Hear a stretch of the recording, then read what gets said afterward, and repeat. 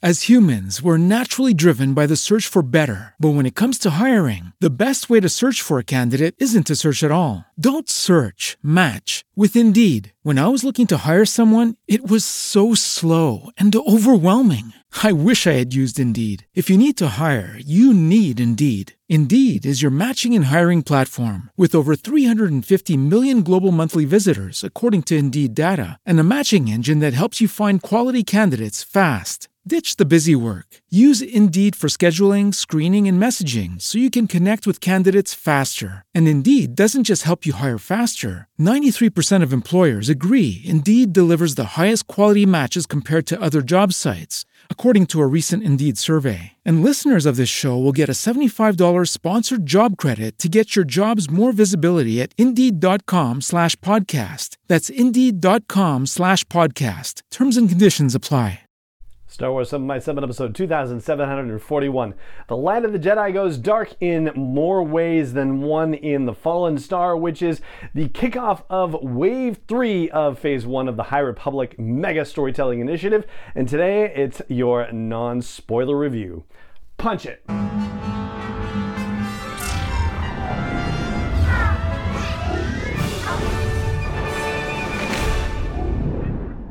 Hey Rebel Rouser, I'm Alan Voivod and this is Star Wars 7x7, your daily dose of Star Wars joy, and thank you so much for joining me for it.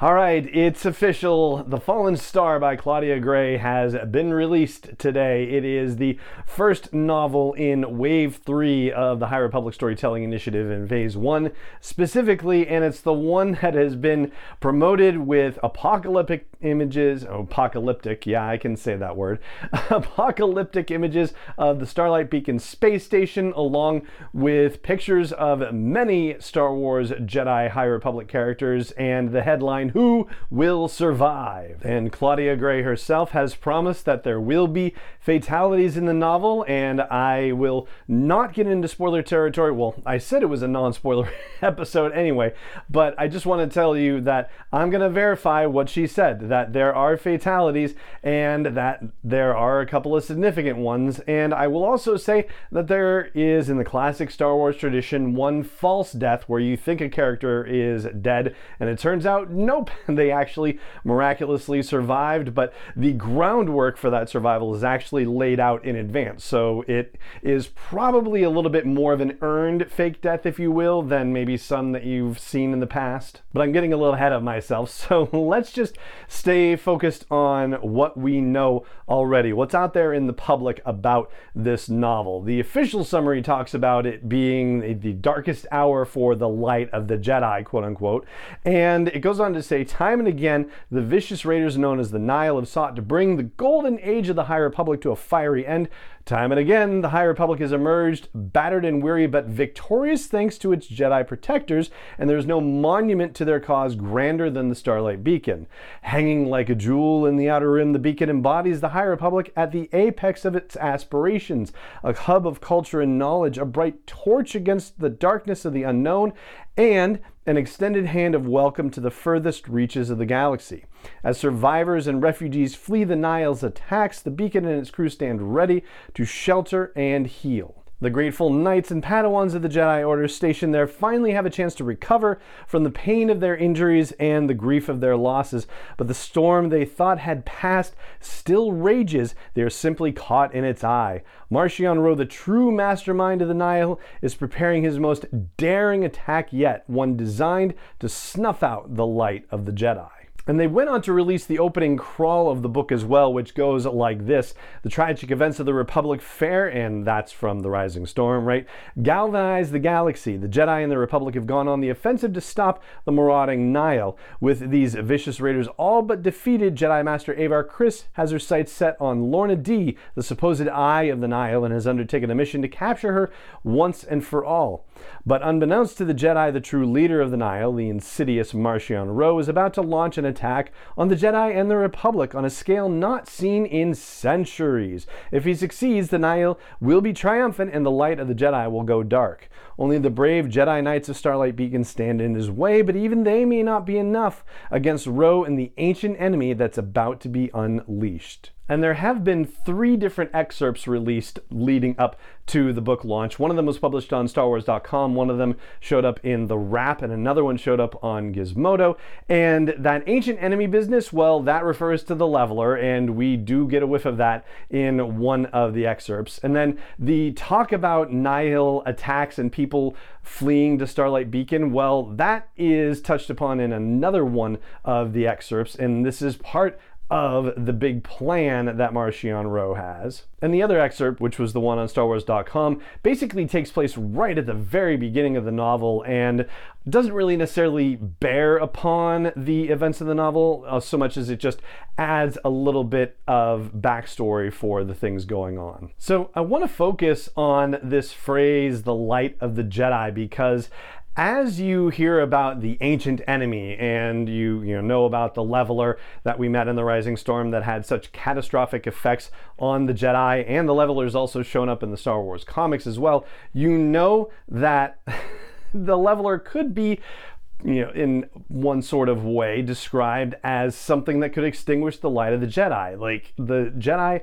are considered part of the light side of the Force, and their ability to commune with the Force, and presumably the light side in specific, is definitely hampered in some as yet unknown fashion by this great Leveler, or just Leveler, if you will. And it does come into play, but I don't think this is really what they're talking about when they're talking about the light of the Jedi going dark. Really, it seems to be the very literal interpretation of Starlight Beacon. So all the materials that have been released to promote this have talked about Starlight Beacon being in jeopardy, and the artwork that we've been presented shows it in flames with explosions and stuff. So it's, pretty well established that bad things are going to happen to Starlight Beacon, and the novel ends up just being a detailing of the bad things that happen and what unfolds as a result. And the thing about them meaning it literally has to do with the fact that at the very end of the novel Light of the Jedi, which was the first story that kicked off this whole initiative, they have the dedication ceremony for Starlight Beacon, and in the novel it is described as the Light of the Jedi. Like, the space station itself is referred to as the Light of the Jedi.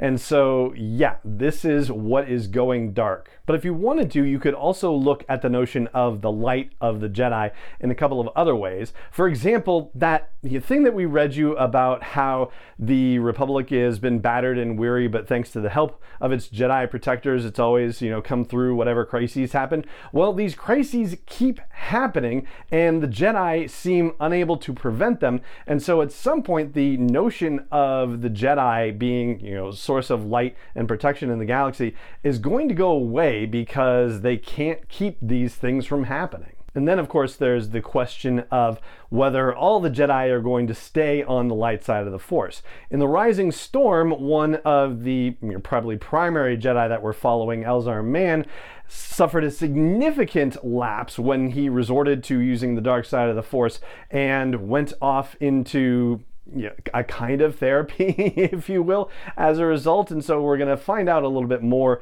about what he's been up to and how it has helped him. But he's also going to end up being pressed into service at a time when, maybe he shouldn't be pressed into service considering what he's been through. But for all of the possible interpretations of the Light of the Jedi, it's really only the physical representation of Starlight Beacon which is addressed directly in the novel. And the rest of those interpretations, well, those are going to be addressed, if they are at all, in future storytelling. But rather than speculate on what's going to happen with future storytelling in that regard, let's stick with The Fallen Star. And I'll say for sure that Claudia Gray has delivered another great read. She is just effortless, it feels like. It just flows so well. It is a page turner in the literal sense of the word, or a page tapper in the Kindle sense of the word. And she's asked to do something that she hasn't really been asked to do in previous Star Wars novels that she's written, which is to say that she follows a bunch of different characters and a bunch of different storylines all working together, as opposed to sticking with a few characters and only weaving in one or two storylines of like major groups of characters going on. And unsurprisingly, she does it very well.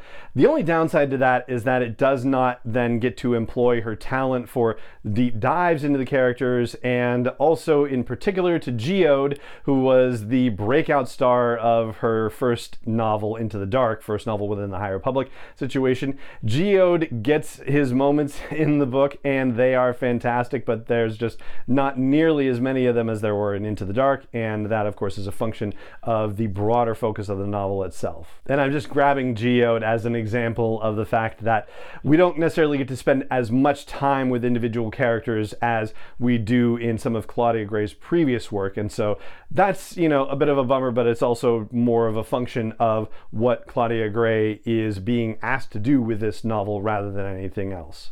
If there's any particular criticisms I have about The Fallen Star, they basically fall into sort of a macro level situation and a micro level situation.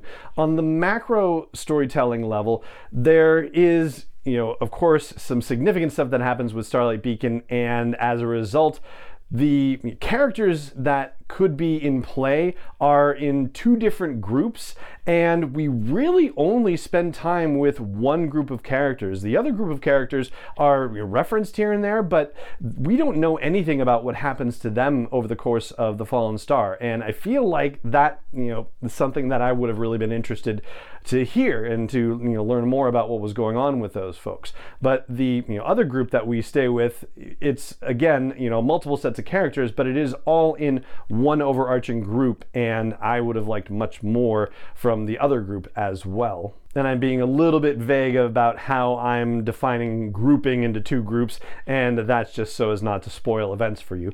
And the other thing has to do with just the fact that the language that they used in the promotional materials, talking about how the, you know, Nihil attack and then the Jedi and the Republic fight it off, and time and again, that language, time and again, this happens. And so we are kind of falling into a bit of a pattern with these major High Republic stories, like the adult novel High Republic stories, where there's some disaster and then the Jedi and the Republic fix it. And then they think they have the Nihil on the run and are working toward defeating him, but nope, surprise, it's an enormous attack. And then here we go again. They are getting the Nihil on the run and they think they have him cornered and pinned. Nope, wrong again, and it's yet another attack. And so you feel like this pattern has to change up, hopefully, in the course of future storytelling. And then on the micro level, first of all, on a positive side, I want to say that if you are reading all stories in all mediums from the High Republic Storytelling Initiative,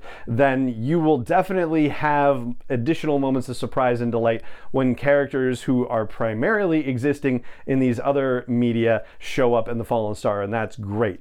There are a couple of characters that showed up from storytelling in the short stories of Star Wars Insider who could have helped a lot more with what was going on in the Starlight Beacon, who could have been of more assistance to the Jedi based on, you know, what they were doing on Starlight Beacon in the short stories, and were not asked and didn't offer to help, and I thought that was just kind of a bit of a miss. And then also Marchion Ro's deployment of the Leveler in this whole fray. I'm really hoping that future storytelling is going to have a little bit more to say about this particular decision, because honestly, it feels like, from Marchion Ro's perspective, it doesn't necessarily play out in the best way for his future plans. And again, I'm being a little evasive with that one just to not tell you what happens. But for all the finality of the events that happen in The Fallen Star, there's also a significant cliffhanger situation set up, which really does make you wonder, gee whiz, where are they going to go from here with this story? It really does feel like the horizons have opened up in new and completely mysterious ways. especially since we're going to be learning much more about Marchion Ro and his backstory soon and why he has so much skin in this game. I think that could open up, a lot of very interesting avenues, especially if there aren't going to be any other large targets out there like the Republic Fair or like Starlight Beacon, and we can surmise that they're not going to do another Great Disaster scenario because they've already done it within the High Republic. So what is going to happen next? Well, yeah, that I think is the biggest and most exciting thing that comes out of the Fallen Star, is just where things are left. It really does feel like a finalization of the major action in Wave 3. And yes, I know we still have storytelling to come across Wave 3, but Wave 3 is the end of this first phase of the High Republic Storytelling Initiative. And so I think we do have some much more exciting stuff to come. So there you go. That's what I have for you about the Fallen Star in a non-spoiler capacity. 345 pages, and it goes by quick. Claudia Gray's writing is stellar as always. Just, the broader questions of, how many times can they do this disaster scenario thing as part of High Republic storytelling overall? But setting all of those questions aside, just an enjoyable read nonetheless. And that is going to do it for this episode of the show. It just remains for me to say thank you so much for joining me for it, as always, and may the Force be with you wherever in the world you may be. Star Wars 7x7 is not endorsed or sponsored yet by Lucasfilm Limited, Disney, or 20th Century Fox, and is intended for entertainment and information purposes only. Star Wars, the Star Wars logo, all names and pictures of Star Wars characters, vehicles, and any other Star Wars related items are registered trademarks and/or copyrights of Lucasfilm Limited, or their respective trademark and copyright holders. May the Force be with them. All original content is copyright 2021 by Star Wars 7x7. We hope you love it.